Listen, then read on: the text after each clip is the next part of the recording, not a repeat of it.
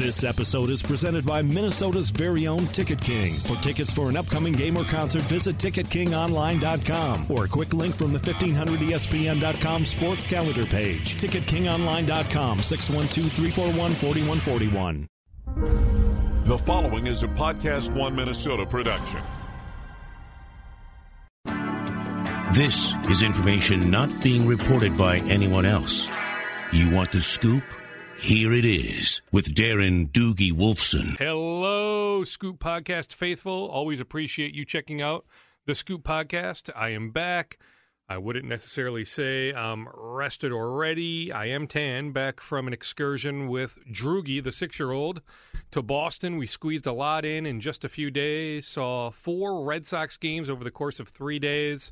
Uncle John, my good friend John Carter, laid out the red carpet, so I am forever indebted to all that he does, the way he treats my 6-year-old, the way he treats me. I am forever indebted to that man. That is a thankless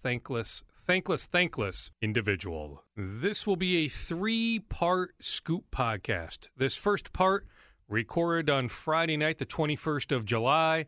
The second part will be from Vine Park Brewery, Friday lunchtime, Friday the 21st of July as well, lunchtime. And, of course, I didn't have all my notes in front of me, so there's some things I did not talk about. But Andy Carlson, who helps produce and engineer the Scoop podcast, he chimes in. Plus, we talk with the owner of Vine Park Brewery. It's the least we can do, show him all sorts of love for his continued support of the Scoop podcast. Andy Grage. Andy Grage will join us to tell us all about Vine Park Brewery on West 7th Street in St. Paul. Brew your own beer, make your own wine, vinepark.com. I'm telling you, for this podcast to keep going, I need you to support Vine Park Brewery in this case. We've had a number of sponsors over the last 15 or so months that we've done the podcast, but right now, the one that keeps us going is Vine Park Brewery. Plus, then we will close the podcast episode. The idea on this one is, at least this first part, is for me to play a bunch of conversations I've had the last couple days. I spent some time with Harrison Smith, spent some time on Friday morning with Gophers coach PJ Fleck. I was at Target Field for the 1987 dinner on Thursday night, so I chatted with a number of the 87 team members, plus manager Tom Kelly. So I'll at least replay a few of those conversations. Plus, we will have Brian Windhorst on. The story broke from Brian on Friday afternoon that Kyrie Irving has asked Cavs management for a trade. Then later, his colleague Chris Haynes reported that Kyrie gave the Cavs, or his agent gave the Cavs, a list of 4 teams that he would like to be traded to, that the Wolves, the Minnesota Timberwolves, were one of those 4 teams. Kyrie and Jimmy Butler are incredibly close. Maybe incredibly is too strong, but they have a very good relationship. He knows Tom Thibodeau from their time together with Team USA. I'm also told that Wolves assistant Ed Pinckney has a relationship with Kyrie Irving. I assume he looks at the landscape here and says, hey, that's a team that's on the cusp. Why wouldn't I want to go to Minnesota? But we'll get more insight on that from Brian Windhorst of ESPN. But let's start with PJ Fleck. He was at Golden Valley Country Club, my backyard, on Friday morning. He was talking to a number of Minnesota police chiefs. I saw Eden Prairie's police chief there, Fridley, Crystal. There were like 25 or 30 police chiefs from the metropolitan area in attendance. So I was there for his speech. It was a lot of row the boat, but he's very good at steering his speeches to his audience. So he definitely played to his audience. He got a standing ovation at the end. PJ Fleck is an excellent public speaker. Anyway, I had a chance to catch up with PJ very briefly after his speech. I mean, you connect with people on a daily basis. I mean, heck, the other day, Grand Marshal, Aquatennial Parade. I mean, heck, you give these speeches all the time. But your message is always the same, isn't it?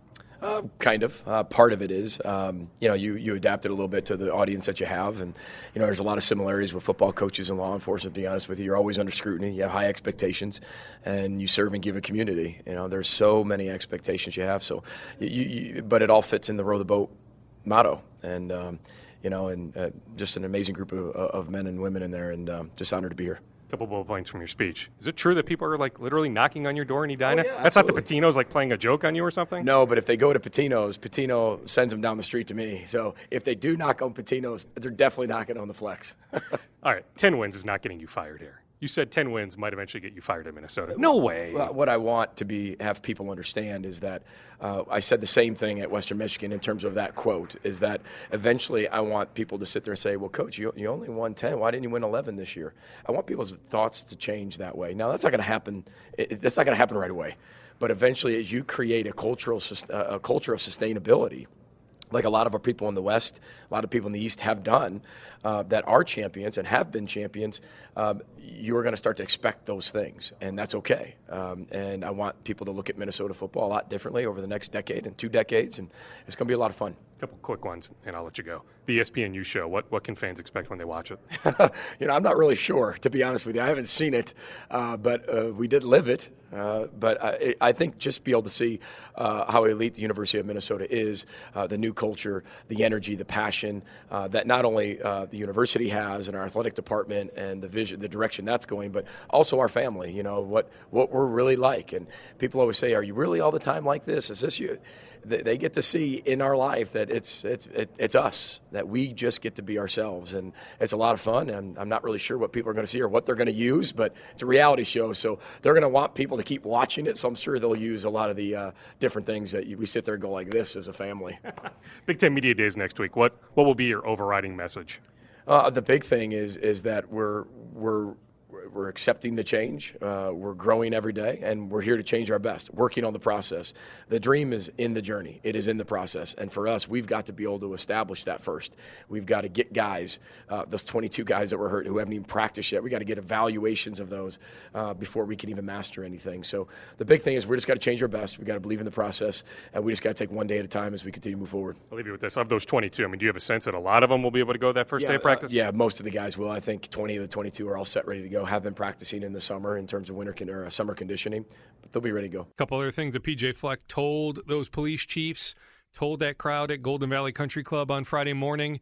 He stressed how good the 2019 Minnesota high school class is.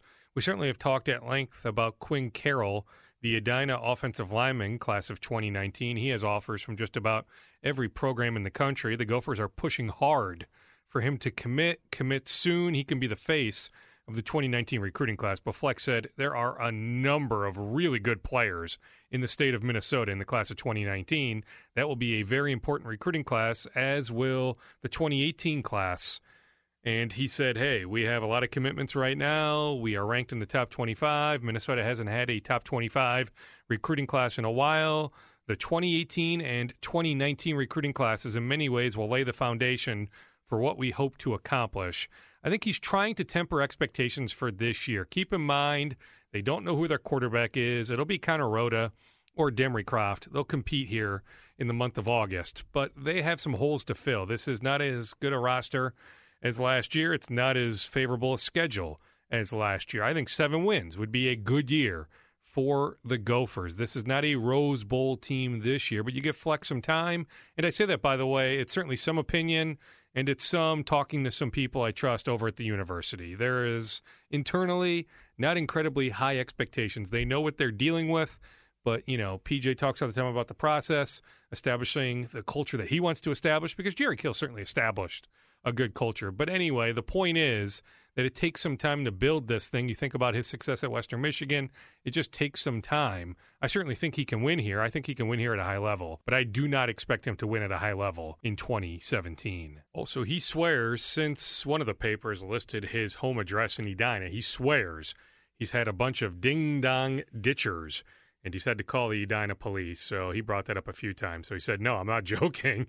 It's nothing too serious. We don't sense it's serious. But, yeah, we've had some people knock on the door, then run away, or ring the doorbell, then run away. All right, let's get to Brian Windhorst of ESPN. He broke the Kyrie Irving story on Friday afternoon that Kyrie went to Cavs management, or his agent, or the collection of the two of them, went to Cavs management and said, hey, trade me or trade us.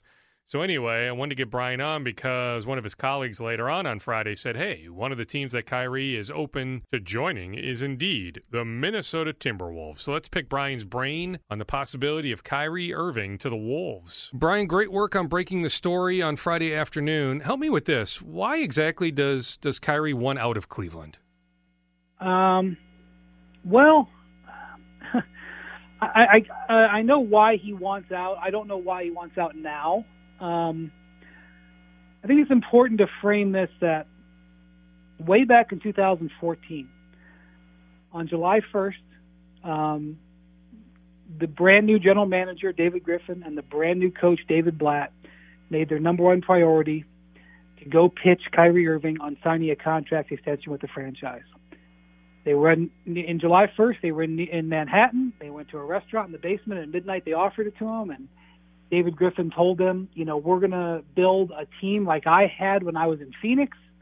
It's going to be a point guard-centric system like we had with Steve Nash. We're going to build it around you, and David Blatt, our new coach, is going to coach him up, and Ty Lue, our new assistant, who is the highest-paid assistant in NBA history, is going to be your mentor as a former point guard, and Kyrie liked what he heard, and he signed.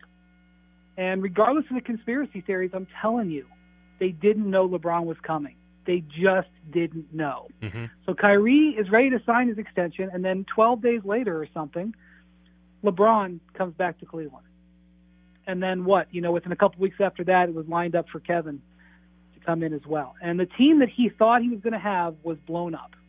And he's talked about this on and off, and I'm not even talking about in 2016 or I'm not, going back and pulling an unfair quote out. I'm talking about during the finals, 1 month ago, give or take a few days.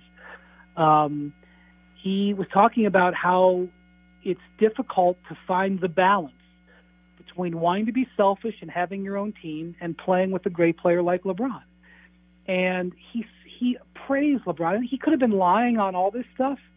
But my point is it wasn't like we saw giant red flags and red lights. And so something happened. Maybe he changed his mind. Maybe he changed his mood. Maybe David Griffin leaving was a tipping point. Maybe the way the finals went was a tipping point. Maybe something else that we don't know was a tipping point. I can't explain it. It was always there, and this is a guy who worships Kobe Bryant and sees himself as a Kobe Bryant-level player. And Kobe wanted his own team. Kyrie is a little antisocial. I mean, he's not, he has friends, but he's a little bit of a loner on the team.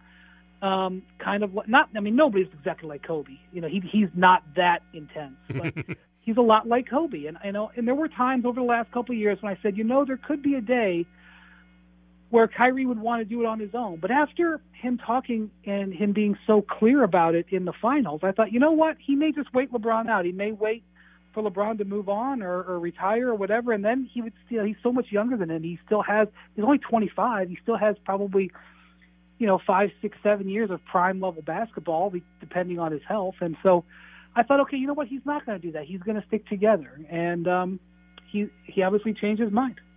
I mean, this could be his team right in a year. Like if LeBron next summer decides he wants to be a Laker or go wherever, Kyrie gets the super max. He gets all that money. He can stay in Cleveland. He can be the Kobe Bryant of the Cavs, right? Yeah, one of the things that people are proffering as a reason here is that he thinks LeBron's going to walk and he wants to get ahead of it. First off, nobody knows what LeBron's going to do because LeBron doesn't know. Anybody who tells you they know, they're just guessing. I mean, they can tell you they have source within a source within a source, but LeBron doesn't know. LeBron, I think, would rather stay in Cleveland, but it's within him to leave. He's left twice. But yeah, that's what I would say, Darren. I would say why? I disagree that if he thinks LeBron's going to leave, he would leave now. I think it makes more sense to stay, make your All-NBA team, and get your $70 million extra. So again, there's got to be a missing piece of the puzzle that I don't know yet that may become clear, it may not, where it's going to explain this. Do you think Cleveland ultimately decides, okay, he wants to be traded, we will trade him? It's not like they have to trade him. He's still under contract for at least a couple more years. Do you think Cleveland in the end says, Brian, okay, you know what, he wants out, we'll satisfy his request? Yeah, they have three options, right? They have the Kobe option from the Lakers, which was, I think it was 2007 when he's, remember Rick Bucher going on SportsCenter, I'll never play another game in a Laker uniform. And the Lakers said, well, actually, we've got you under contract for a few years, so you will. And they ended up trading for Pau Gasol, and they won 2 more titles. I mean, so they could go that route. I do think they probably will end up trading him, and they could go, really what the Bulls did with Jimmy Butler and go for young players and draft picks. Or they could go for a veteran. Now, unfortunately, the veterans that you would want, Paul George, Chris Paul, Jimmy Butler have all been traded. So I don't, I would not do Carmelo for Kyrie straight up. Forget about that. But I wouldn't go. But that's another route they could go. But those are, to me, the way I see it, that's their three options. Lakers, call the bluff, go young or go veteran. All right. So if they do trade him, can you find a logical match? I'm struggling, Brian. Whether it's San Antonio, New York, Minnesota, I'm struggling to find a logical match.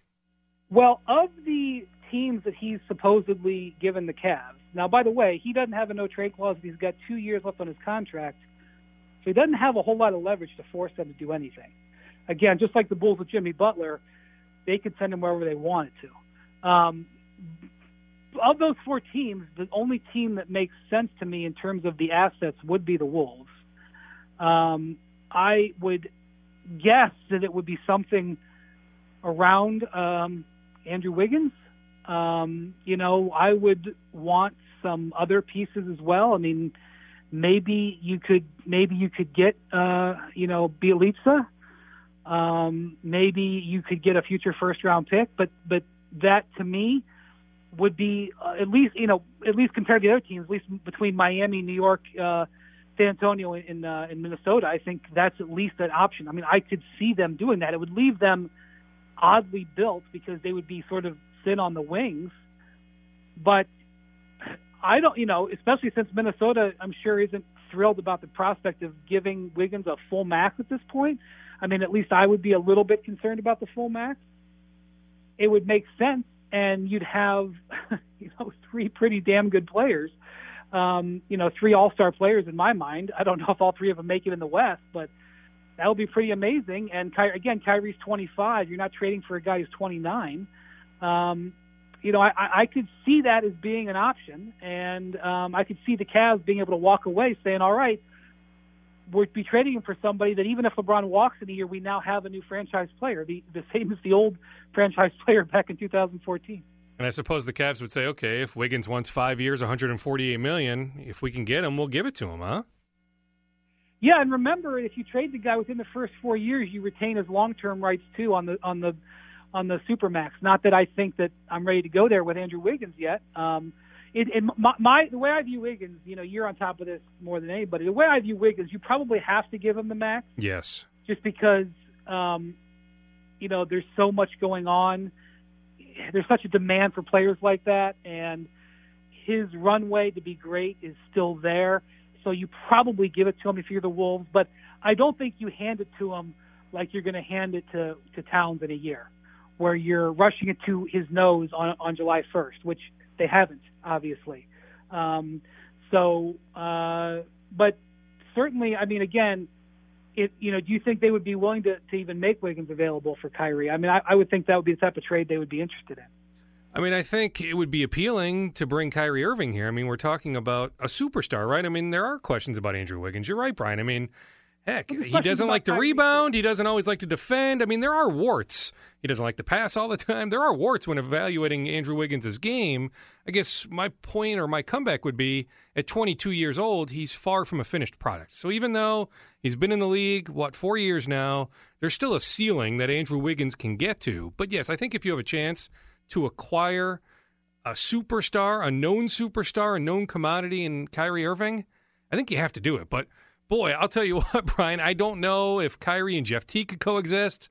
You don't have any wings. I mean, I guess the thought would be we can get Tony Allen to come for a veteran minimum. We'll get another guy for the veteran minimum, a Gerald Henderson type, and we'll just roll. I mean, if we can have Irving, Butler, Towns, that gives us a great chance. Yeah, I mean, I will say this. Kyrie is more of a two guard than he is a point guard. I mean, that's, he's a tremendous shooter. Now, he is miserable defensively. Miserable. But he is tremendously valuable in the postseason and at the end of close games, too, because he can create his own shot. I mean, he hit arguably the biggest shot in NBA history, creating his own shot. He is maybe the most dynamic dribbler I've ever seen. And he is maybe one of the most, I've never seen a player who has mastered spin the way he can spin the ball. I mean, he is and not only that, he's got a signature shoe. He's a major business driver. I mean, I if the Timberwolves had Kyrie Irving, Jimmy Butler, and Karl Towns, I mean, I'm looking at a string of sellouts. And not only that, his contract is fantastic. He signed one of the contracts under the old CBA. He makes less money than like Alan Crabb. It's still a lot of money. It's right about $20 million a year for the next couple of years. But in this world where Ryan Anderson's making $20 million a year, I mean, his value contract-wise is tremendous over the next couple of years. Does it shrink the window, though? I mean, okay, so Towns is here for a long time, but you have Butler, who can opt out after 2 years. You have Irving, who can opt out after 2 years. I do wonder a little bit if you're shrinking that window. Yeah, for sure. That's definitely true. Minnesota hasn't been Minnesota hasn't been the type of place that's been able to, appeal to free agents. But I don't know. It just depends. I mean, you've got the same window with Jimmy Butler, right? He's got for 2 years. So I don't know. You could go 10 different ways for a team that hadn't made the playoffs in 13 years. Sure, I'm going for 2 dynamic years, and we'll worry about the rest later. Sure, although I think with the core they have now, it has a chance to be dynamic enough. I do think one of many fascinating tentacles is I do think Tibbs and Layden would have some interest in doing some sort of Wiggins, make the money work. You send out Wiggins, other stuff. You bring in Kyrie Irving. The owner, Glenn Taylor, told me a couple weeks ago on this podcast, he said, we made Wiggins off limits to Chicago very early in the Jimmy Butler talks. That Chicago said, hey, what about Wiggins? The Wolves said, no, we are not giving up Wiggins, even if we can get Jimmy Butler. So I do think, at least from ownership, there is some love for Andrew Wiggins. So I do wonder if ownership and the front office would butt heads a little bit. So I do wonder about that. But I'll tell you what, for talk radio fodder, when your colleague Chris Haynes put that out on Twitter on Friday afternoon that Minnesota was one of Kyrie's preferred destinations, I'll tell you what, I mean, social media-wise and talk radio-wise here in the Twin Cities, I mean, it blew up, as you can imagine. Well, it's an incredible step forward for the Wolves franchise even to be mentioned. You're right, yes. I mean, it's great. So, I mean, even that alone, if that's all it is, it's great news for the Wolves. Look, if they're not going to trade Wiggins, then there's nothing really to talk about. And honestly, if that's Glenn's feeling, I get it.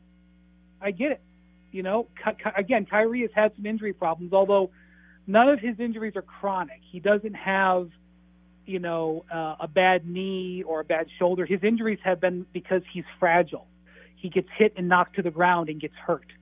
I would feel worse if he had, frankly, an ACL like Zach LaVine did. Mm-hmm. I'm a little bit more worried about that than I am the fact that he broke his kneecap because he was limping on his foot because he was, he got stepped on, and a couple times he's like broken bones in his hand because he goes in and he gets fouled a lot. I mean, that's a legitimate concern. His injury history is a legitimate concern, and if Glenn looked at that and said, "Listen, I don't want an injury-prone 25-year-old when I have this 22-year-old who I think is going to be an all-star for 10 years," and they don't want to do that. I get it, but I also think that if they engage the Cavs on that level, the Cavs have to seriously look at it. And frankly, a Kyrie for Wiggins swap, and if you had to include something else, I mean, I like Bielitsa. I don't think Tibbs seems to like him the way he plays him, but I don't know if you'd have to include Cole Aldrich or something like that to make the money work. But to me, if the Cavs could get a player like Wiggins and one other piece, whether it's a draft pick or whether it's a player like Bielitsa, I don't know. Maybe they like somebody else. I don't know. But to me, that would be pretty fascinating. I mean, the logical, I guess, match would be, I assume you'd want to keep Gorgui Dieng. I don't think you're moving Gorgui Dieng. I'm not quite sure the Cavs would have an interest in Gorgui Dieng. But, yeah, I think it would be Cole Aldrich, who's only got a partial guarantee in 2 years, so essentially an expiring contract. Bielitsa, who's an expiring contract, but there's maybe some talent there. I suppose you could add in the pick you got for Ricky Rubio. Now is that too much along with Wiggins? Yeah. I probably wouldn't give up Bielitsa and the pick. I just know that if I were, I like Bielitsa. For all I know, the Cavs have no interest in him.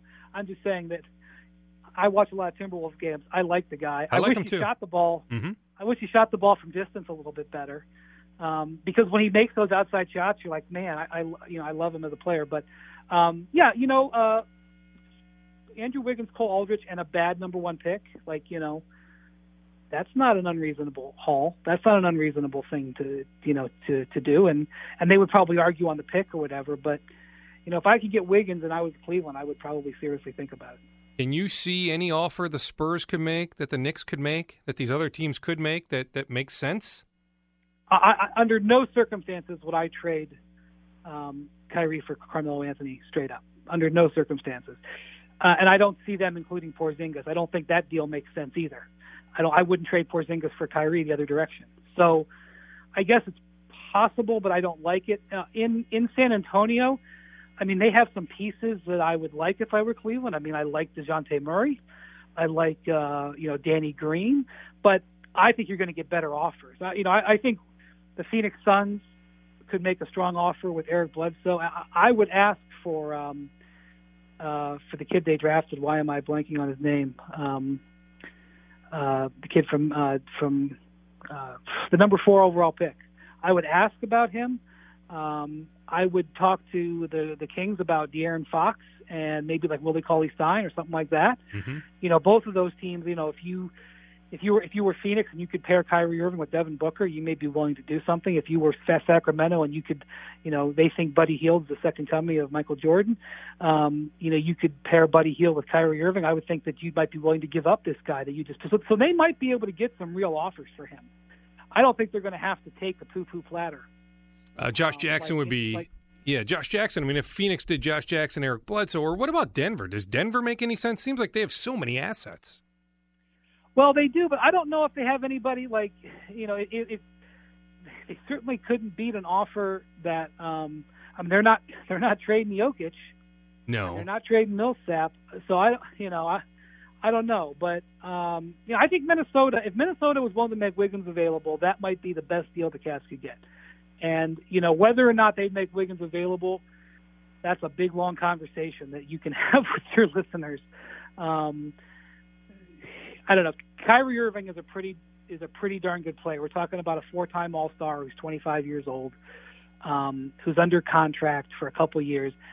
It's hard to find these types of players, and that's why I thought the Jimmy Butler trade was so good. Is that it's really hard to get those types of players. Mm-hmm. It's hard. I mean, it's when the last time they were really good, they had a good player, and they got Cassell and Sprewell in the same offseason, right? And next thing you know, they're a 60-win team. Butler and Kyrie Irving would instantly be 2 of the 5 best players in the history of the Timberwolves, I would think. And you pair them with Karl Towns, who has a chance to be a future MVP. So, I mean, these are the, general managers, they either have multiple star players or they are trying to get them. That's the only 2 ways they go. They dream of getting them. And, this has been incredible to see. The amount of stars that have been available on the market for the last couple of months is breathtaking. And, it's just very rare. And the Cavs, and this is one of the things the Cavs are really frustrated about, they missed the window. Chris Paul, Jimmy Butler, and Paul George all got traded in the last, 5 weeks. Mm-hmm. And now Kyrie Irving wants to be traded. I mean, now he wants to be traded. It is just nuts. Okay, so Kyrie aside, do you like the Minnesota offseason? I mean, some people are saying, heck, they could have, put it this way, they could have had C.J. Miles. They wouldn't give up the pick they got for Rubio. Now, I get it, there's cap ramifications, but they could have, in a sign and trade, they could have moved the pick plus Aldrich, gotten C.J. Miles. Some people say Taj Gibson at $14 million a year. That's a bit nuts, but I don't think anybody can debate the Jimmy Butler trade. And you look at the core as a whole, Brian. I mean, they would have to suffer catastrophic injury after catastrophic injury to not make the playoffs. Like, they will finally get back to the playoffs after this 13-year run of not making the playoffs. I just don't know how Wolves fans can be upset at their offseason. Well, Taj Gibson for $14 million when Patrick Patterson got, what did he get, 6? Yeah, even a little less, yeah. That one is a little bit, you're like, ooh. But Taj Gibson, I'd rather have Taj Gibson than Patrick Patterson, to be honest with you. But the Wolves had this one window to acquire players. Mm-hmm. Because, in theory, they're going to sign Wiggins and they're not going to have room. And I think that they have assets. The way I look at a player, the way I look at a signing, can you trade him? Can you trade Taj Gibson in 3 months? Probably yes. I think so. On a 2-year deal, absolutely, yes. You look at, the other thing, I'm a little bit disappointed that Justin Patton is hurt, but, they've got the players that they have on their roster. You don't look at that and go, wow, they're stuck with him. Like you look at like Dallas with Wes Matthews, for example, or you look at Portland. They can't trade any of those guys. They can't trade Myers Leonard. Forget about Alan Crabb. So I look at their moves and I go, well, but the guys they got, if they had to trade them, they could trade them. So that's the way I've always looked at it. And I just thought Jimmy Butler was such an incredible fit for them for what he brings to the table. Now Teague. It was a summer where the point guard situation was, if you were a buyer of point guards, you could do pretty well.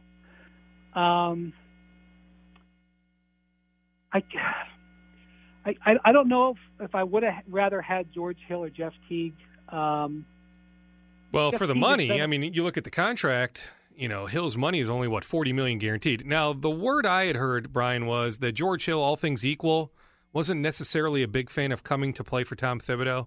Now, I think if he had done some research, I think he was thinking of Tibbs from his Chicago days. Tibbs eased up a little bit this past year. I think the year off did some good for Tom Thibodeau in terms of how he handles guys, especially during practices. But the buzz I had heard was that George Hill, all things equal, if he was getting comparable offers, that he wasn't necessarily open to coming to Minnesota. Well, bottom line, I think that they had a good offseason with Jimmy Butler. I agree, yes. With Jimmy Butler included, it's a great offseason. Mm-hmm. With just the free agency period, I think they did okay. I wish they would have gotten some shooting. If they had been able to get J.J. Redick, which I don't think – what J.J. Redick signed, they couldn't play in that game. No, I mean, they would have had to offer, I think, a 4-year deal, maybe 3, but probably 4 at, $16 million a year. They could have done that. I actually would have made the offer. Even if he would have said no, I would have at least extended the offer. But I get it. It's not like he's a young guy, but they made an effort on Redick. If you sign J.J. Redick, you could always trade him. But I don't know if you could trade him in 3 years at the 4-3. Correct. The only negative mark is I would just wish they would have got some shooting. I mean, Jamal Crawford, if he can be anything close to what he was 2 years ago, I don't know if he can. I mean, as a person, Jamal. I mean, he's A+, right? There's not a better guy on the planet than Jamal Crawford. But he did, I mean, at least production-wise, last year was a bit of a down year. He's now 37. You have to wonder. But, I mean, they'll count on Jamal a bunch this year. There will be 10 to 12 nights where you want to kiss his feet. And there will probably be 10 to 12 nights where you're like, oh, my God, this guy's awful. And so what are the other – what's going to be the other? Are you going to – because some people think that Jamal crossed over a little bit last year to maybe be on the slide. But they got him at good value. I mean, this is one of the things I've been telling people about Derrick Rose. Derrick Rose at $20 million, he's a disappointing player. At $2 million, yeah, he's not perfect, but the guy's still got some juice left. So the fact that they didn't pay a lot of money for Jamal, I think mitigates it a little bit. But I also would not expect the Jamal of even 2 or 3 years ago. Who do you think they land? I mean, they're still after some wings, a point guard. I mean, eventually they'll land some of these guys on veteran minimum contracts. Who do you think is a good fit for the Wolves at this point? Well, I mean, I love everything about Tony Allen, but he can't shoot. Correct. And so, again, I get into the same situation where I think it's going to be hard to play him at times. But you would take him at the veteran minimum, right? Like if he says, okay, I'll be a Minnesota Timberwolf, you say yes. In fact, I'm positive they would take him for the veteran minimum. He was second team all defense last year.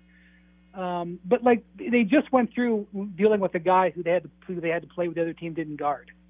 And it's just going to be hard to, but yes, but the minimum he's a yes. Can you get Gerald Henderson at the minimum? That would be a tremendous addition for the minimum.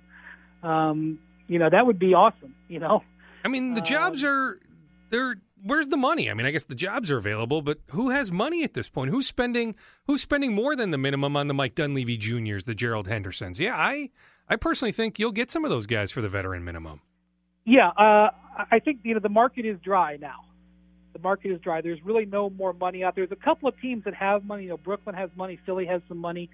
But I don't think they're going to be spending it in one fell swoop. So, yeah, I mean, I would think that they should be able to get one more player.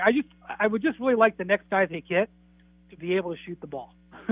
I think that's still somewhere where they're a little bit below standard. But look, I'm not nitpicking. I think that they're in great shape. And the one thing that they have is, their hurdle is relatively low. They don't have to get to the Western Conference Finals.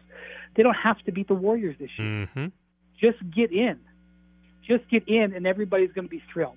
And that's a honeymoon period that most teams in the West, Houston doesn't enjoy, Oklahoma City doesn't enjoy, Utah doesn't enjoy.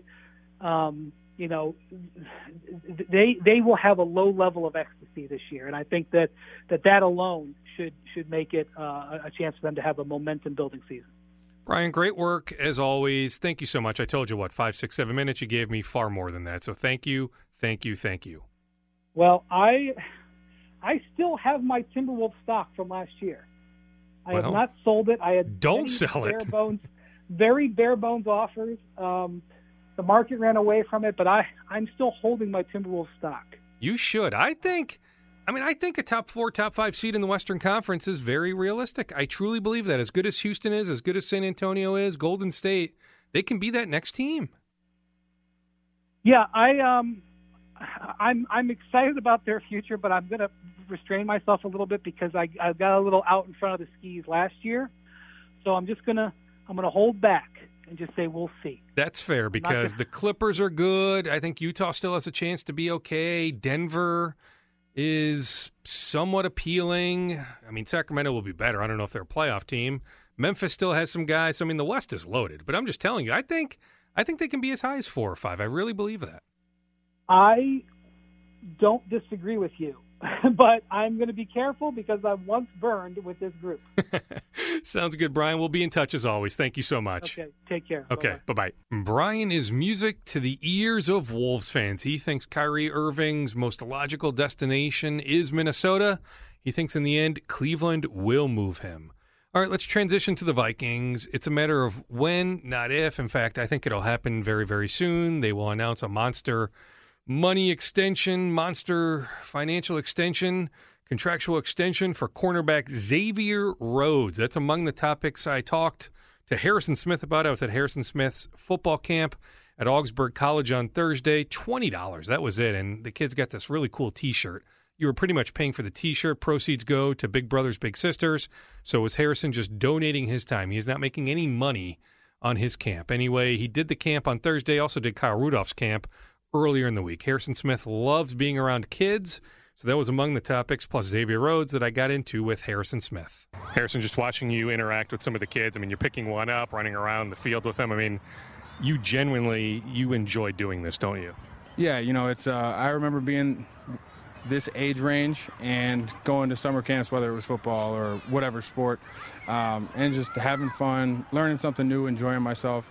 And, it's still a workout for me to get out here and play with the kids. They got a lot of energy, and I love being out here. There's a lot of want, a lot of desire. Are they picking your brain on a lot of things? There's actually some people with some great questions. And then you got to love, there's kind of no filter on some of the questions. So they don't care if it's going to hurt my feelings or what. They just let it go. And you definitely got to appreciate that. But some of them have a great knowledge of the game, and you can tell they're big fans. Is it possible to hurt your feelings? I mean, I'll remember it. It doesn't exactly hurt me, but it's fun to see. It's just fun to see what they come up with. Was one of the keys making sure that this camp was very affordable? I saw that, what is it, like $20? I mean, was that a key, making sure that a lot of kids that wanted to come could come? Yeah, I really wanted to do it for free, but we figured we'd throw in the shirt, with $20 charge and sign everything I can sign and take pictures, and that, not out here trying to make money. We're out here trying to support Big Brothers Big Sisters. Augsburg really helped us out for the venue, and the coaches, and everyone's been great, and really appreciate the hard work that everyone's put in to put this camp on. Is Big Brothers Big Sisters near and dear to your heart? Yes, they just the mentorship that they provide for young people. I believe is priceless. And I was fortunate to have a lot of people within my family and mentors that I grew up around, just lucky. And I know everyone's not that lucky, so I want to give back in some way. And I know Big Brothers Big Sisters does that at a very high level. Not quite sure you're ever itching to get to Mankato, but think about it. This time next week, you'll be on the practice field. Yeah, no, I actually am itching to get down there. You know, everyone kind of acts like they dread camp, but once you get in there, you get into the thick of it, you just kind of embrace it. You want to get better. We want to get better. We want to win the championship. That's why we're going there. And that's the only goal that we have. You know, that's what Coach Zimmer wants out of us, and that's what we want. That's what I want. So I'm ready to get down to Mankato. Are you embracing flying under the radar? Like, you think about this time last year, coming off the 11 wins, there was a target on the Vikings' back. Coming off the year that you guys had, I think you're flying under the radar a little bit. Do you like that, though?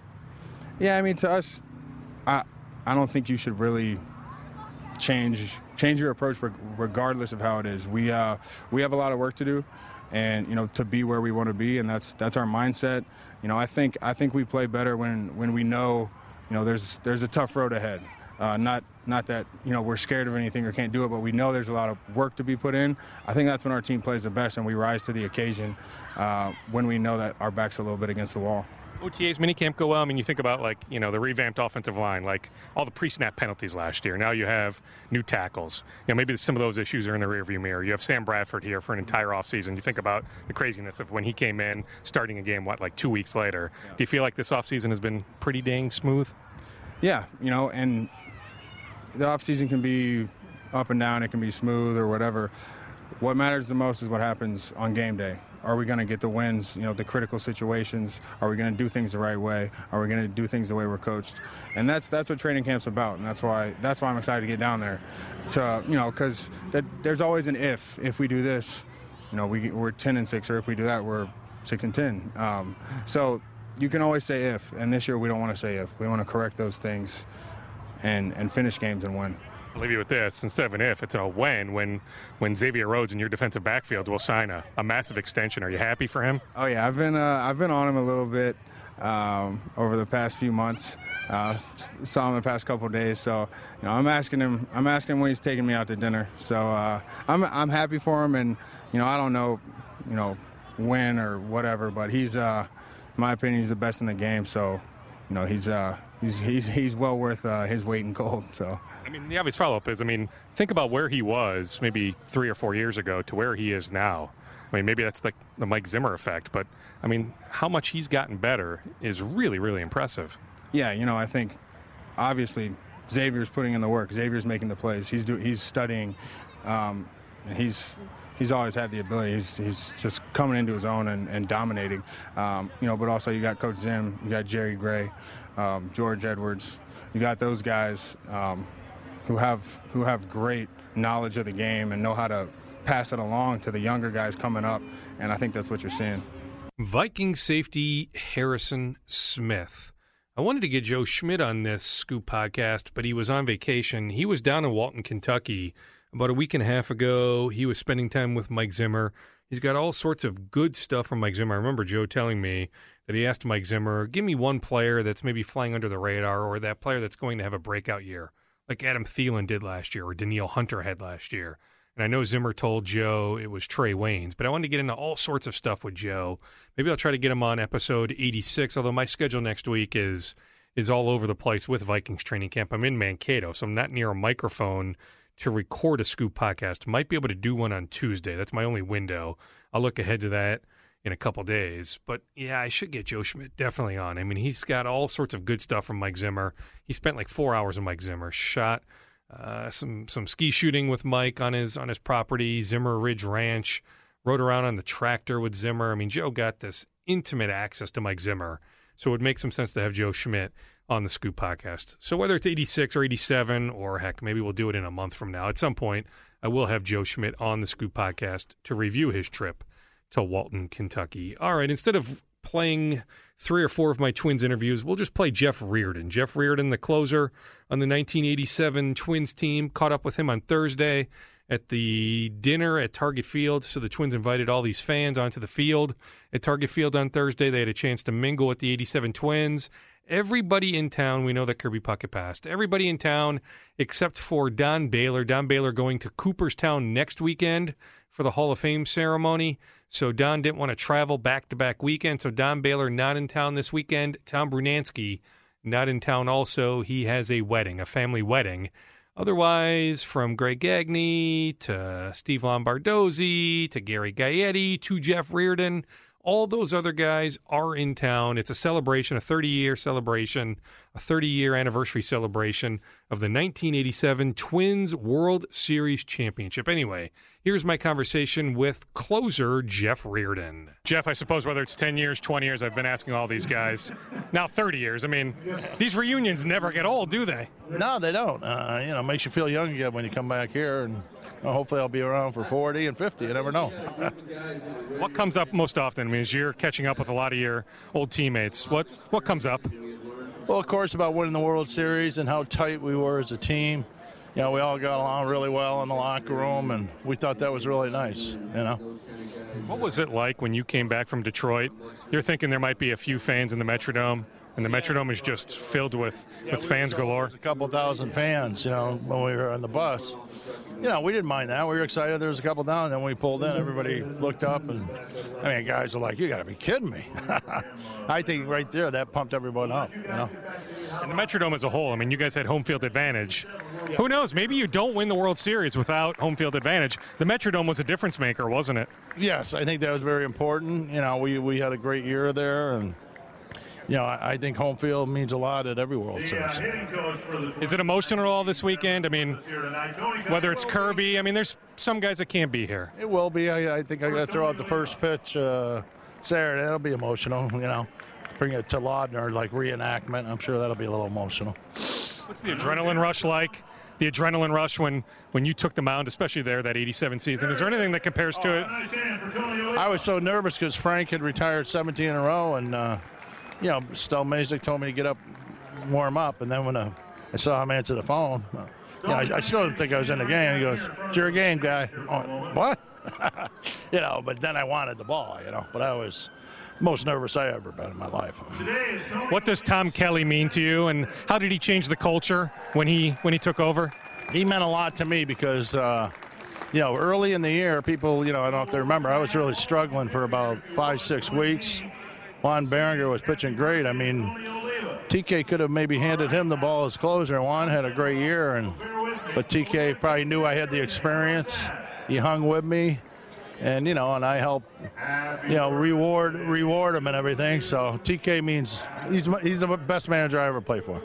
Leave you with this, Jeff. What's keeping you busy right now? Not too much. Just coming up here. I do the Twins fantasy camps, do a couple of signings. I had my first grandkid, so that's keeping us busy. And life's good. With some of the hurdles that you had to go through, but now all is well. Still a tough thing. We still try to raise money to help other kids, because he was 20, and he's never forgotten. You never forget that. So, but we're getting by. We're still here. So. He would be Shane. Shane Reardon died of a drug overdose about 13 or 14 years ago. I should look up Wikipedia, but it was a number of years ago that Jeff and his wife lost their son Shane to a drug overdose. Hey guys, this is Manny Hill. And I'm Derek James. We are the Raised by Wolves podcast. You can check us out, of course, at 1500ESPN.com. You can search us on iTunes, and you can check us out, of course, at Podcast One. We talk Timberwolves, we talk music. We'll talk food a little bit once in a while, but mainly talk basketball and a little bit of music as well. So check us out. You can find us, of course, iTunes, Podcast One, 1500ESPN.com, the Raised by Wolves podcast. We continue here from Vine Park Brewery, Scoop Podcast episode number 85, vinepark.com, 1254 West 7th Street, right between 35E and West 7th, on your way into downtown St. Paul. On Twitter, at Vine_Park_Brew. Brew your own beer, make your own wine. They've been doing it for many, many years. They keep the Scoop Podcast going, so be sure to support Vine Park Brewing. Andy Carlson is here. He's helping produce and engineer the Scoop podcast, so I'll bring Andy into the conversation. You asked me as I walked in here this afternoon, well, you're tan. Yes, I am tan. Are you rested? The answer is absolutely not, which means I'm probably not ready to go. Had a blast in Boston, but like every vacation, you need a vacation to recover from your vacation, especially when I've got my 6-year-old with me, and I had, for a portion of the trip, my almost 69-year-old father-in-law along for the way. He did not stay with us. He stayed in a hotel in downtown, and we stayed with a buddy of mine in Milton, Massachusetts. We were in Boston to check out the Red Sox and do all the touristy stuff. But, yeah, let's just say now, father-in-law, 6-year-old, I need a good weekend of rest. I've been around enough news people to know that you're never rested, but you are always ready to go. Yeah, and there's always something. Like, for example, technically, I didn't need to be here until lunchtime on Friday afternoon, the 21st of July. Yep. Then I'm going in and doing some TV work this afternoon and evening, some behind-the-scenes TV work, filling in for a guy that needed a couple days off before the Vikings start training camp. So in theory, after dropping my older one off at camp Friday morning, I could have gone home, maybe shut my eyes for an hour or two, but then I hear about PJ Fleck doing a speech pretty much in my backyard at Golden Valley Country Club on Friday morning. So I had to go over there. He's a fascinating speaker. And I've heard the message, the Row the Boat message, but he changes it depending on his audience, who was actually talking to a bunch of police chiefs, 25 police chiefs. So Fridley and Crystal and Eden Prairie, all these cities were represented at this breakfast. And it was great. It was fantastic. And then I had 3, 4, 5 minutes with PJ after it, which you heard on the first part of Scoop Podcast, episode 85. But it's one thing after another. Something always comes up. Right now, I'm trying to figure out what's going on with this Jaime Garcia trade. Is it going to happen? Is it not going to happen? So, in my business, it's good. I'd rather be busy than bored. Yep. But it is always something, Andy. With Fleck, which would be bigger? The Gophers winning the Big Ten and the Rose Bowl, or him ending police shootings by speaking to the captains? Yeah, it's an interesting question. Yeah. I think he could. He's very persuasive. He is incredibly persuasive. I don't know if he's got the persuasive power, though, to stop the latter. On the former, and he reminded the audience of this on Friday morning, talking about the 2018 recruiting class, how he already has whatever the number is now, 16, 17 verbal commitments. There's a decent chance they will end up with a top 25 in the country recruiting class. That never happens at Minnesota. Wow. Then he talked about how the 2019 Minnesota high school class, you think about the Carroll kid at Edina, who's been on the Scoop podcast before. We've talked about him at length. PJ Fleck wants that kid so badly. Every school in the country wants him. He's got offers from everybody. You name the university, you name the program, Quinn Carroll has an offer from that school. Ole Miss really wants him. I don't know if they're going to get him now. Yeah, well, maybe if he gets Hugh Freeze's cell phone number and maybe some of those phone numbers stored in that cell phone, maybe that could persuade him. Yeah. But anyway, he's got all these offers. So if you beat out all these SEC schools, these ACC schools for Quinn Carroll, and that's what P.J. Fleck is pushing for very much, so he didn't talk about that publicly. But I can just tell you that he's pushing for a Carroll commitment sooner rather than later. He would take him whenever. But he would love for that commitment to happen soon, so then he has the face of the 2019 recruiting class, much like Benny Sapp's kid, the former Viking, who played Eden Prairie High School. He committed early for the class of 2018, local kid, but had some national offers. Now, he's dealt with a couple knee injuries, so he hasn't played competitively for a while, but he'll play his senior year at Eden Prairie High School. Really good athlete. You think about being tutored by his dad. He also spends a lot of time with Tyrone Carter. So you have those sorts of mentors to guide you, to teach you all the defensive back skills that you need. And learn from your dad's mistakes. Yeah, probably. Absolutely. And Tyrone's mistakes. So anyway, you get Sapp to commit very early, then everything falls into place thereafter. I can't tell you on Gophers football. I don't remember if PJ said this on camera or off camera. They had 22 guys miss time at different points of the offseason.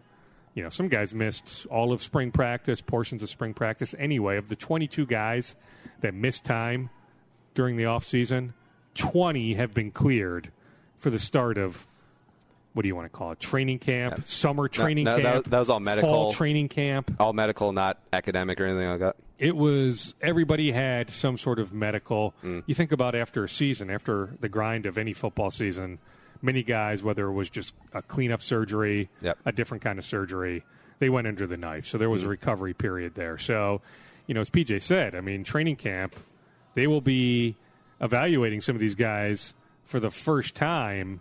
There will be a lot of teaching and learning, so they'll be behind. I mean, other programs with coaches that have been in place now for many years, you did all that stuff, spring practice, captain's practices, then you use training camp to really, ramp up for the regular season. The Gophers are not in that position, and that's why I would say anybody who has high expectations for the Gophers in 2017, calm down. They won't embarrass you. They'll be okay. So I should cancel the Pasadena flight. Yeah, you don't need to book plans to be partying at the Playboy Mansion in late December. All right? That place is run down. You won't be going to Los Angeles. You won't be going to Pasadena. You won't. Maybe one day. Yep. In fact, I'm a PJ Fleck apologist already. He hasn't even coached a game. And I love the man's energy. I love his passion. I love his ability to recruit more than anything, him and his staff. They are relentless on the recruiting trail. So I firmly believe he will definitely land a top 25 2018 class, and he will land a very good, in his words, elite 2019 recruiting class. Those two recruiting classes will be the base of a team that has a chance, or multiple teams that have a chance to do some special things 2019, 2020, 2021. I'm just telling you, though, don't look for those special things to happen in 2017. Now, you're a gentleman of a certain age. Compare or contrast this as to like when Lou Holtz came in the late 80s and really started turning things around. The excitement level of the fan base between Holtz and Fleck. Ooh, it's just such a different era now with, especially, you think about the influence that Fleck, his staff have when it comes to social media. Yeah. They're omnipresent, right? So it's such a different time, but there's certainly energy surrounding the program, but I would also argue there was strong energy at different points during the Jerry Kill era. I mean, you think about Jerry Kill taking them to play Missouri in the Citrus Bowl. I mean, that was their first New Year's Day bowl game in how long? You think about them going to Madison, November of 2014. They're up 2 touchdowns in that game, 17-3. Yep. If you win that game, you play for the Big Ten championship in Indianapolis. So at different points during the Jerry Kill era, there was all sorts of positivity. Plus, Jerry, I'll tell you this. I mean, the Athletes Village doesn't get built without Jerry Kill. The academics, Jerry Kill turned that thing around.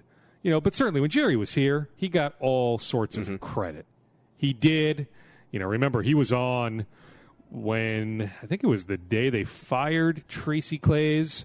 I got Jerry Kill on. I called him and ended up running upstairs. I was doing some TV work downstairs in the Hubbard building. I ran upstairs to join Mackie and Judd. We had Jerry Kill on for like 45 or 50 minutes. That's when he said, "I'll never step foot on campus again." I think that was a very emotional time, highly emotional. An hour after, 2 hours after, it was the next morning, maybe after Tracy Claeys had been fired. Oh, he'll have to when Rutgers plays Gophers in 2 years. Well, I don't know if he's there in 2 years. What if he's the head coach of Kansas State in a couple of years? Oh, yeah. Don't dismiss that possibility. Bill Snyder is a little bit long in the tooth. I would not dismiss that possibility, even though Jerry said, I don't think I'll be a head coach again. Yeah. Did you think he'd be a coordinator? Did you think he'd be working at a Power 5 school again? Well, he's now the offensive coordinator at Rutgers. So I'm just saying, don't dismiss the possibility of Jerry Kill being a head coach again. Quickly turns around. He sort of Urban Meyered it. Yes. Yeah. Yeah, he did. But you know what? He's got a passion for coaching. He's got a passion for kids. I can respect that. And talking to Jerry, and I'm biased. I'll admit my bias. I like the man personally a ton. So I'll tell you this much. He has followed every doctor's order. He has. I mean, he lost 25 to 30 pounds, revamped his diet, doing that. I mean, he hasn't had a seizure in a really long time. He's got to take his meds and all that, but he's following the doctor's orders. He got his doctor's blessing to take the Rutgers job. He did not take the Rutgers job without running that by his doctor, by his wife. So he's not defying authority. So I'm just saying, I root for him. I root for Rutgers. Why not? Heck, the Gophers aren't playing Rutgers, right? Do they play them this year? I think it's 2 years. I think it's a couple of years, right? Yeah. It's multiple was years. It also doctor's orders that, hey, take over the coordinator job at a really crappy school that somehow is in the Big Ten? We don't really know. We want the New York fan base. Yeah, that really worked out. Yeah, but, it's not like a lot of schools were bending over backwards to hire Jerry Kill coming off his health history. Yep. The fact he hasn't been a coordinator in a really long time. So, heck, the fact that Rutgers is looking for, some sort of charge, right? Yep. It might be an act of desperation, some would argue, bringing in Jerry Kill. But I get it from the Rutgers standpoint. Yep. You have to try. You have to think out of the box at times if you're Rutgers to have any chance. All right, let's move on from Gophers football, Andy. Yeah, speaking of charge. Let's get some Wolves talk out of the way. I can tell you this much. They tried on Jonathan Simmons, who got 3 years, roughly $18.5 million from Orlando. Might be the free agent steal of the summer. You look at that money and you say, whoa, that's a good player making what? How did Orlando get him? Yep. The Wolves could not find a way. They don't have any cap space. They can only offer veteran minimum contracts. They had enough dialogue with Simmons' agent, but there just wasn't a way to make it work. Are they open to creating cap space by moving Cole Aldrich? Yes, but it's not that simple because he has a partial guarantee 2 years from now. So any team that acquires Cole Aldrich doesn't get an expiring contract. Yep. So he's got next year plus like $2.5 or $3 million guaranteed in, I guess it would be, 2018, 2019. So you would take some sort of cap hit. So for any team to absorb Cole Aldrich, they either, A, want to give you money. So, okay, we'll take Cole Aldrich, but we're sending you money. But if the Wolves want cap space, you're not taking the money, right? Or if we're taking Cole Aldrich, you need to throw in a sweetener. Well, that sweetener would be the Oklahoma City pick they got for Ricky Rubio. A second-round pick doesn't count as sweetener. No team is taking Cole Aldrich's contract for a second-round pick. So they're stuck in a rut. Their hope is they still want 2 wings and a guard. They've talked to a number of agents. Heck, a lot of agents have called them. I just found out today Monte Ellis's camp has had some dialogue with the Wolves. The Wolves have not extended an offer. My sense is they're waiting on Tony Allen. In fact, they would take Tony Allen today for the veteran minimum if Tony Allen would come. He doesn't help their shooting issues, but he is one tough SOB. I've talked to J.B. Bickerstaff about him. J.B. had Tony in Memphis. Everybody I've talked to about Tony Allen, they love the guy. He's the kind of guy you want in your locker room. What he brings intensity-wise on the defensive end, there's a lot of intangibles there, too. He can't shoot. Don't get me wrong. Tony Allen cannot shoot. Andy, you can shoot better than Tony Allen. Damn straight. But he's still a good player. And if you can get Tony Allen on the veteran minimum, you do it. So the Wolves are in a holding pattern. They would take Tony Allen today if he decided, hey, I would like to be a Minnesota Timberwolf. They tried on Luke Baumute. Jamal Crawford reached out to him. Baumute was never coming here for the veteran minimum. He had interest in Houston. The Rockets are appealing, playing with a point guard like Chris Paul, somebody he knows from their days together with the Clippers, playing for Mike D'Antoni, an offensive-minded coach, right? No state income tax. No state income tax. You think about that, actually, when talking about the veteran minimum. No state income tax. The taxes here, pretty darn high. So if you're taking a veteran minimum contract, yeah, I'm sure among the many reasons he chose Houston, that was somewhere on the list. But I can just tell you from people that know Baumute, he was never coming here for the veteran minimum. Rodney Stuckey would love to come here. Here's a new one. Rodney Stuckey would sign with the Timberwolves today if they offered him the veteran minimum. The Wolves have not offered him the veteran minimum. I don't know if you want him. He might be able to help somebody. I don't know if he'd help the Wolves. But he would come here. That's new. They've had a few conversations with the Dante Cunningham camp. Now, he can guard threes. He's more of a 3 or 4. They're looking for wings and a point guard. Does Dante Cunningham really solve that? He had a really good year shooting, familiar with Minnesota. There are some positives. If you could get Dante Cunningham for the veteran minimum, you would do it. But his camp has let the Wolves know at least, mid-July here, July 21st, we're not taking the veteran minimum. August 21st, if we don't have a job yet, maybe. So that's what the Wolves are in right now. They are in a holding pattern, waiting for guys that are willing to accept the veteran minimum that they want. I can tell you a list of guys that would gladly take the veteran minimum, like the Randy Foys of the world, C.J. Watson, but the Wolves have not extended offers to those guys. Tony Allen would be one they have. Didn't Foy used to be a Wolf? Who's that? Randy Foy, didn't he used to be a Wolf? Yeah, Gerald Green. He's another guy. Gerald Green would come here today for the veteran minimum. The Wolves have not extended that offer. Mike Dunleavy Jr. is still looking for a little bit more than the veteran minimum, but he's a guy to keep an eye on. History with Tom Thibodeau. He's a guy to keep an eye on. If he doesn't get more than that, and it's August 21st, then maybe. The NBA is so weird because I feel like dudes can play for like 22 years. Like Vince Carter's probably going to start somewhere next year. Or it's like, it wouldn't shock me if you told me that Joe Smith was still in the league as like the 13th man somewhere. Well, yeah, I mean, you think about Manu Ginobili, Jason Terry, Vince Carter. I mean, Jamal Crawford has been around forever. Yeah, I mean, some of those guys, if you keep yourself in good enough shape, maybe you haven't played, Kevin Garnett or Kobe Bryant-like minutes and you have the demand on your body. I mean, you think about the wear and tear on those knees of a KG or a Kobe Bryant when you're always the guy. So, I mean, those guys could only play so long. But, yeah, I mean, guys, especially Vince Carter the last 7-8 years, more of a secondary player. Yep. You're not playing 35 minutes a night either. Yeah, I mean, you're in good enough shape. You can extend your career. Matt Costello, former Michigan State Spartan, signed a 2-way contract with the San Antonio Spurs. The Wolves made the offer. They said, hey, Matt, we'll take you on a 2-way contract. His camp chose the Spurs instead. The 2-way contracts are tricky because you're limited. You get a little bit more money, but you could be in the G League the entire year. No guarantee that you get called up to the main roster, and you cannot move. Like, if you're playing well in the G League and you're not tied down to one team, then every team could sign you. There's injuries, there's roster exemptions, all that. I mean, there's a compelling reason for an agent to tell a client, do not take that 2-way offer.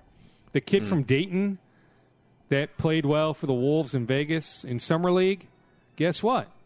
As of now, he will not take a 2-way deal with the Wolves for some of those reasons. He's looking for a partial guarantee, which you could make a case. The Wolves need 2 wings. Sign the kid. Give him a partial guarantee. Then you would have to decide on January 10th. If he's still on your roster January 11th, his contract is then guaranteed for the full year. But give him a 2.5-month run. If you don't like what you see, you make the move on January 9th, January 10th, where you don't guarantee him the contract for the whole year, but you would pay him for November, December, those first 10 days of January. So that's what his camp is pushing for, but they may lose leverage at some point. But I'm just saying, don't look for the Wolves anytime soon to sign the Dayton kid to a 2-way deal. Perry Ellis, remember him from Kansas? Looks like he's about 37 years old. Yeah. He looks like he's older than me, right? But he can play, and he's not that old. Really good leader. He can shoot the ball. He had a good run for the Wolves in Vegas. He's looking for a 45-day guarantee. So the way these contracts are structured, you can maximize your earning by being with the big club for 45 days. So he's looking for some sort of 45-day guarantee. Make sure I'm with the Timberwolves for 45 days so I can maximize my earning potential where I'm not making all the money in the G League. So these 2-way contracts are split. When you're with the NBA team, you make NBA money. When you're with the G League team, you're making G League money. Well, he doesn't want to sign a 2-way contract with the Wolves, be stuck in Des Moines the whole year, can't move, right? Let's say the Memphis Grizzlies wanted to sign him. Well, you're stuck. You signed this 2-way deal. You can't escape that 2-way deal, and there may not be a path to the big league roster, right, to the Wolves roster. So Perry Ellis is not interested in just a straight 2-way deal. If you guarantee him the 45 days, yes, but the Wolves have not made Perry Ellis an offer yet. All right, let me get to the Twins because I just got a text message from quasi-breaking, a Twins source on the Jaime Garcia trade talks. Now, I put it on Twitter last night at about 8 o'clock. I said, hey, as of now, the Twins will assume all of the money remaining on Jaime Garcia's contract with the Atlanta Braves, which is approximately $4.9 million. That is a lot of money for the Twins to take on. It would be a lot of money for anybody to take on. But I also said, ... deal is not done. Talks continue. I forget exactly how I worded it on Twitter, at DWolfs and KSTP. As we sit here on Friday afternoon, the trade is still not done. From a Twin source, quote, on hold for now. So my guess is as talks progressed deep into the evening last night, into Friday morning, the 21st of July, there's now been some back and forth from the Twins with the Braves saying, yeah, I don't know if we want to take on all $4.9 million. How about you send us $2 million? Okay, we'll send you $2 million, but instead of giving us X prospect, you're giving us D prospect, right? So then you disagree. Horse trading continues. You disagree based on the monetary return. You disagree on the prospect.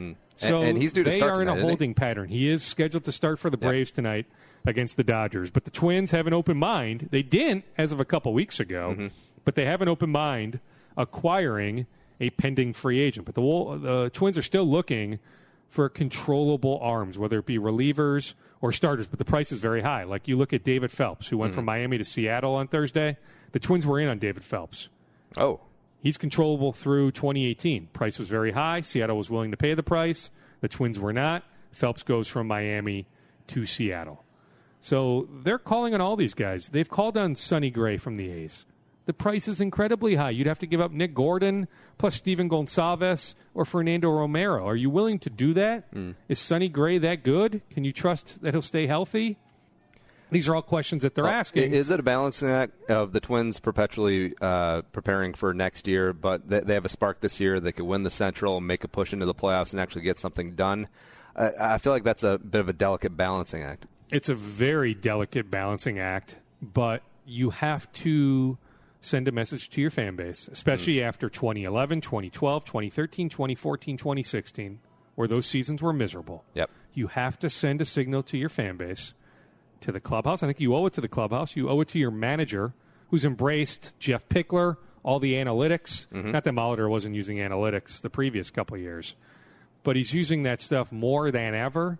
There's an influence from the front office with that stuff to Jeff Pickler, who's on the field staff, and then Pickler and Molitor have a lot of back and forth, a lot of byplay. Molitor embraces all that. Molitor had a nice talk with Terry Francona in the winter. Francona's the one who convinced Molitor, hey, keep an open mind. Derek Falvey is a star. You give him a chance. And Molitor likes him. Molitor likes working for Derek and Thad. I can tell you that. I have a good relationship with Molitor. I don't sense that he doesn't enjoy working for those guys. Molitor wants to be here for a while. His contract is up after the year, so it remains to be seen. I think they'll, on October 1st or October 5th, whenever the Twins season is over, they will evaluate the full season. They will evaluate the season as a whole, then make a decision. They have not made a decision here on July 21st, the future of one Paul Molitor. But, yeah, it is a delicate balancing act because do you want to give up a good prospect for a player that may not be here very long? That's where it makes sense. You can go trade for a Sonny Gray. You have to give up a lot, but he'll be here for a couple of years if you feel like he can stay healthy. Or even a David Phelps would have been here the rest of this year, helps you hopefully win this year. Then he's here for all of next year. So that's the idea. You want to acquire controllable arms. Two Twins questions, and then we'll put a bow on it. Do the Twins make the playoffs this year? I will say no. I just think the Indians, who have a very favorable schedule the last 30 games or so, a lot of games in Cleveland, I just think, and they're about to get Salazar back. You look at the Indians, I just think top to bottom, their bullpen, their rotation, they have capable hitters. I just think the Indians are more talented, that at some point they'll revert back to how they played last year, that the Indians will create separation. Can the Twins finish in second ahead of Kansas City? Absolutely. Do I think the Twins will play meaningful games late August, early September, mid-September? I do. I think that's what the second wild card offers you. It gives you a chance. You might be within 4 or 5 games, but guess what? You still have a chance. If it's September 15th and you're within 4 games of that second wild card, you still have a chance. You still have something to play for. So it might be comparable to 2015, where they played some meaningful games, but there wasn't really ever a thought, okay, this team really has a chance to make the playoffs. But I think they will play meaningful games. But no, to answer your question, no, I don't think the Twins make the playoffs. Cleveland's not really good with having a nice little lead since they blew a 3-1 in the World Series last year. No one ever talked about that before. Yeah, but you know what? Any series is a relatively small sample size. There's flukiness to any playoff series. You look at their body of work, April until October 1st last year. I'm just telling you, and Terry Francona is a brilliant manager. I just think the Indians are the class of the American League Central. Also on the Twins, I should mention, Royce Lewis, both local papers doing big features on him. He's tearing up the GCL, the first overall pick. He's on a fast path, but a Twin source told me he's not getting to Cedar Rapids this year. Cedar Rapids is more likely in 2018. they're not going to rush this high school kid. They love that he's had this unbelievable 17-game run. They love everything he's done down there, his work ethic, everything about Royce Lewis.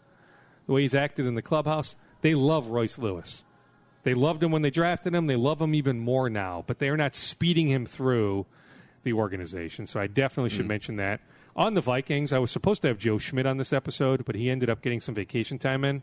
So Brian Murphy, the Pioneer Press, goes down to Walton, Kentucky to hang with Mike Zimmer. Yep. Hannah Storm went down there for ESPN to hang out with Mike Zimmer. Joe Schmidt actually went down there. You haven't seen it necessarily on social media. We need to work on that. But Joe do you ever call him Schmitty, or do you have too much respect for him? He calls him Joe. Oh, all right. Yeah. They're not quite that type. But Joe has a great relationship with Mike. He does. And so anyway, a couple notes. Joe said, okay, who's that player that you think will have that breakout year this year? Maybe like a Daniil Hunter last year or an Adam Thielen last year. Yeah. And Mike said, you know what? It's hard until we put the pads on. It really is. A lot of guys have had good off seasons, but until we put the pads on, it's hard. Because Zimmer said, hey, if you had asked me on July 21st of 2016 anything about Adam Thielen, I would have told you, no. I mean, he's got a chance. He'll help us on special teams. He did not foresee the year that Adam Thielen Plus, he had a really poor camp last year. Yeah, okay. Good memory. Yeah. All right, but here's the name. But Mike said, okay, I'll answer the question. Here's the name. Trey Waynes. Mike Zimmer is convinced Trey Waynes will take a monster leap in 2017. We'll see, but I'm just telling you that's from, the DB whisperer's mouth, right? Yeah. Mike Zimmer saying Trey Waynes is that guy. Also, Mike talked about, this time last year coming off an 11-win season, there was this so-called target on the Vikings' back, right? He likes flying under the radar. He likes that not a lot of people are talking about the Vikings and that's how he's lived his life. 2017 potential. He also feels like getting in the 2 new tackles, plus if Elflein starts the year at center, eventually takes over at center, he really feels like a lot of the pre-snap penalties that occurred last year will be a thing of the past. He really feels like that they've worked on that the entire offseason, that some of these goofy penalties and not being able to score at the 1 and 2 yard line, some of that stuff, he feels like they've cleaned that stuff up. And there's something to be said about Sam Bradford in the entire offseason. Heck, Mike went down to Oklahoma to spend some time with Sam Bradford. There's a thought that Sam's playing for a monster contract, even though he's already made a ton of money. But there's a thought that there's a lot of positives going for the Vikings. I'm not suggesting they're going 12-4 or 13-3, but I think they have a chance. I think they're in that 9, 10, a couple things go wrong. Maybe it's 8, but I think they're in that 9 to 10 win range. But I will say this much. I mean, with the Super Bowl here, there's a lot of internal pressure from the Wilfs. I'm just telling you, if the year goes south, don't be surprised if there's some sort of change. I mean, to me, it's Rick Spielman before Mike Zimmer. But I'm just saying, keep an eye on that. GM's going to want his own guy. Well, I'm just telling you. Well, maybe it eventually leads to that. I'm just telling you, keep an eye on that if the year goes south. But I don't think it will. I think they can maintain health. I spent some time with Harrison Smith on Thursday. We were talking off camera for a bit. He thinks Anthony Barr is primed to have a big year. He also reminded me. He goes, hey, we play basketball. He goes, Anthony's one of my best friends. We play basketball. We're together all the time. You feel like he's not running full speed at times? That's just who he is. He goes, I promise you, he's giving maximum effort, even if it doesn't look like he's giving maximum effort. Yep. A lot of fans say, it looks like there's more there with Anthony Barr. Harrison Smith swore to me, he goes, he's giving maximum effort. Yeah, this was off camera. This was not on camera. I feel like I know Harrison well enough where he's going to tell me the truth for the most part. That's what he told me. Okay, a couple other notes. Then we'll get to Andy Grage of Vine Park Brewery, and then we'll wrap up Scoop Podcast episode 85. All right, on Gophers basketball, so they get Jarvis Thomas this week of Orono. We've talked about that on previous Scoop Podcasts, that it was leaning that way. I'll continue to say that I see them getting Gabe Kauscher of De La Salle, the sharpshooter, the shooting guard. I think that happens soon, by the way. I think Gabe Kauscher commits to the Gophers basketball team soon. Trey Jones, I see him at Duke. Thought UCLA for a while, but no on UCLA. I see Trey Jones following in Tyus's footsteps. I see Trey going to Duke, but the Gophers are trying. They are. Yep. And he likes the Gophers. It's also hard to say no to Duke. What percent chance would you say Gophers, Trey Jones, making it happen? I think it's 10%, 5%. I make Duke, an overwhelming favorite. Quickly on the Wild, they're not doing anything until they figure out the numbers for Granlund, Niederreiter, Foligno. They're restricted free agents. All three guys will be back. All three guys will get multi-year contracts. Just a matter of how they slot in. But they'd love to add another forward or two. I was with Bruce Boudreau for a while last week. He was on Scoop Podcast, episode 84. He told me, hey, we only have 10 NHL forwards right now. Last time I checked, you need more than 10. So they're looking to add a forward or two. Also off camera, had no idea. So I said to Bruce, hey, you looking forward to going fishing up on Lake Mille Lacs? This was a couple days later for a Wild event over at Izaides on, I guess it would have been whatever last Saturday was. And he goes, no, I'm deathly afraid of worms. Like, wow. When would you ever believe that Bruce Boudreau is afraid of worms? And he was going on and on. Bruce is one of the funniest guys I've ever been around. But just hearing him off camera explain his fear of worms, I was literally, Andy, on the ground in tears. I was laughing so hard. Well, what was his rationale? He just, for the longest time, they're squirmy, they're wiggly. He just doesn't like them. Just is scared, what. Ironically, completely fine with snakes. Doesn't like snakes. I asked him. He doesn't like snakes either. But you would think, a lot of people are scared of snakes, right? Worms? But he's like, yeah, I can't handle them. Well, now, I don't even know if you can use worms. There's all sorts of restrictions on Mille Lacs. So I don't even know what the bait restrictions are. So I don't even know if you can use worms or not. But if you could, I can promise you, he had his guide bait his hook. There was no way Bruce Boudreau was putting a worm, if they are allowed on Lake Mille Lacs, on his hook. Oh, that's cute. That's like a 5-year-old kid. Correct. Yeah. Yes, very much so. Or, heck, my 6-year-old loves holding fish, loves holding worms. So we might be talking about a 2-year-old. It was phenomenal. All right, let's now transition. Let's bring Andy Grage into the conversation. He is the owner of Vine Park Brewery. We continue to broadcast here at Vine Park Brewery, Scoop Podcast episode 85. Let's bring Andy now into the conversation. Andy, thank you for your time. Thank you for all that you do for the Scoop Podcast. Thank you for having me. It's my pleasure. All right, tell us about Vine Park. I mean, I spew all sorts of positives about it on a weekly basis, but you know it way more than I do. You have intimate knowledge about this place. Tell us about it. Well, we've been doing it for 22 years now. We opened in 1995. We are still the only brew on premise in the Midwest. We're a brewery where people can come in and brew their own beer, make their own wine on our equipment with our help. I mean, the wine part is the one that really is attention-grabbing to me, right? I mean, there's a lot of places where you can brew beer. We know that. I don't know a lot of places where you can make your own wine. Actually, there are not any other places where you can come in and brew your own beer. Yeah. We are the only one. Okay, so in terms of brewing your own beer, your own specific beer. On commercial equipment. Okay. Yep, on site. We have about 60 different recipes for people to choose from. So you just come in with some friends, you pick out a recipe, we'll set you up on a kettle, and then we'll have a brew coach walk you through the brewing process step by step. You're here for about an hour and a half on brewing day. And then you come back 2 weeks later, and we'll set you up on a bottling station with sanitized bottles. And you bottle it and cap it. And on bottling day, it is cold, carbonated, and ready to drink. So you can sample it while you bottle it.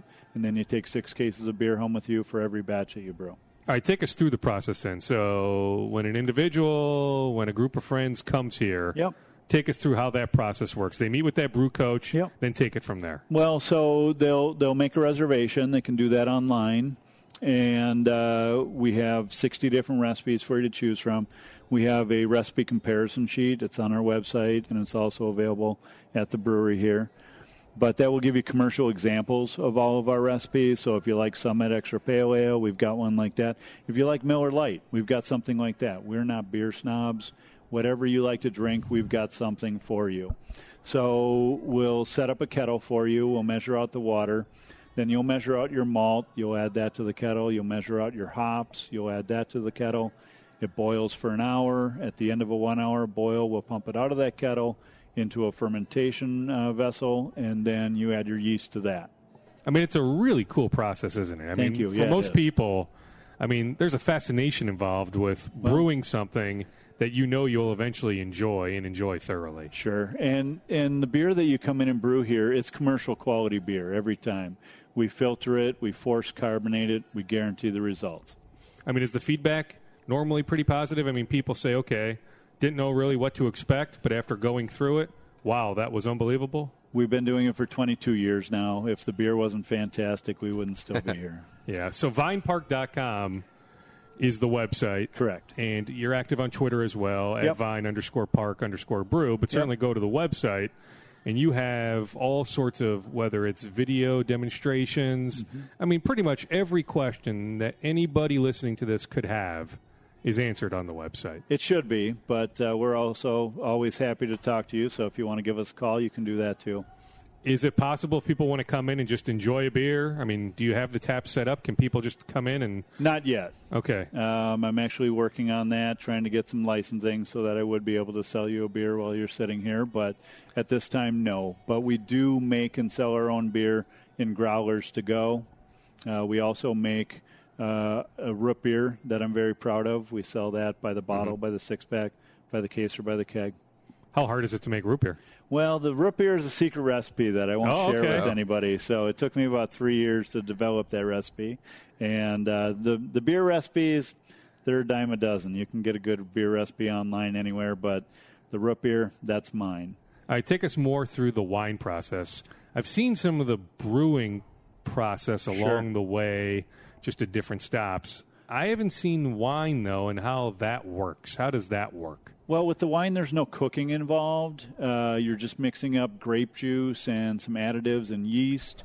Now, it's not like I Love Lucy, like they're mashing the grapes with their feet in the back. No, those tubs. You don't have to sanitize your feet before you come in. You won't be doing that.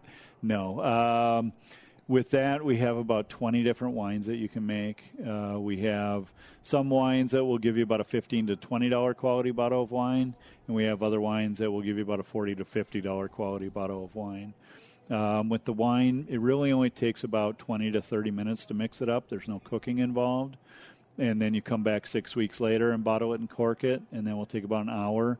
You can put on your own labels. You put shrink capsules on the top for decorative. And then take it home with you. All right, I plead stupidity. What's the difference then in the quality of the wine? Are we talking the grapes or the grape juice? It's the grape juice, absolutely the grape juice. So we get the juice from a distributor in Canada. They buy the juice on the open market, same as commercial wine manufacturers do. Most commercial wine manufacturers will grow about 10% of their own grapes. The rest they buy is juice on the open market. So these are the same juices that commercial wine manufacturers are getting. The Selection Series wines that we have, which will give you about a $15 to $20 quality bottle of wine, those will tell you the country of origin, or if they're from the U.S., they're from California. The more expensive wines, the Eclipse Series wines that we have, that will give you about a $40 to $50 quality bottle of wine, those will tell you the exact vineyard that those grapes were grown on. We have some Stag's Leap Merlot. We have some Lodi Ranch Cabernet. So those tell you the exact vineyard.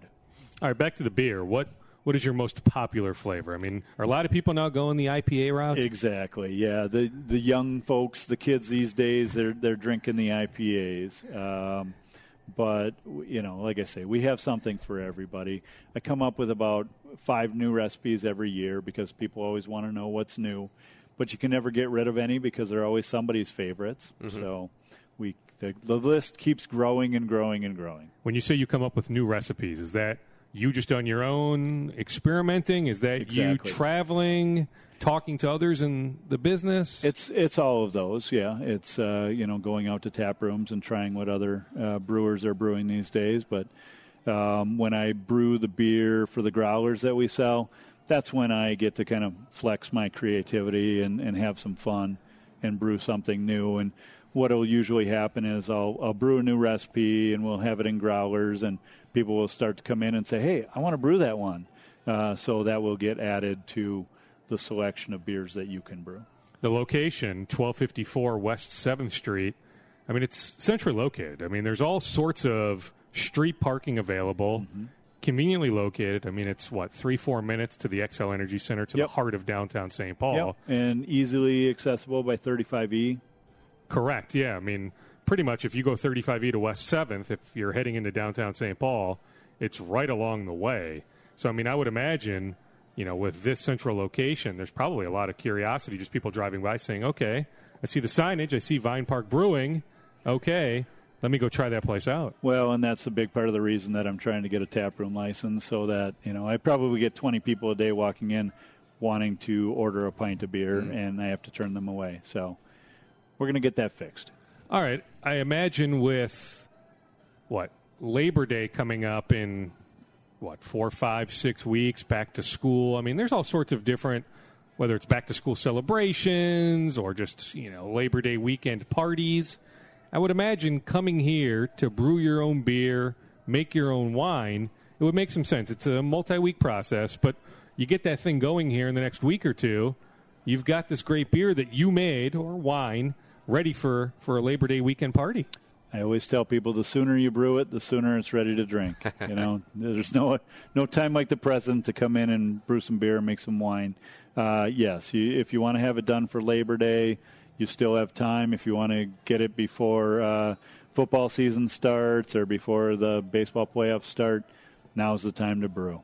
Absolutely. Andy, thank you so much. Again, I can't express my deep thanks for all that you do for the Scoop Podcast. Absolutely. I love being a part of it. From PJ Fleck to Brian Windhorst of ESPN to Harrison Smith to Jeff Reardon to Andy Grage, who's nice enough to sponsor the Scoop Podcast. We packed a lot in, multiple parts, a lengthy Scoop Podcast episode 85, but heck, there's a lot to get to when you're on vacation, lots to get to when you get back from a vacation. Again, my hope is to do episode 86 sometime next week, although I'm in Mankato a ton. If you happen to be in Mankato, look for me. I'll be on the sidelines. I'll be all over the place. I'll be omnipresent, so be sure to track me down. Pick my brain if you will be in Mankato as well with the start of Vikings training camp. Thank you so much for listening. This does it for episode 85.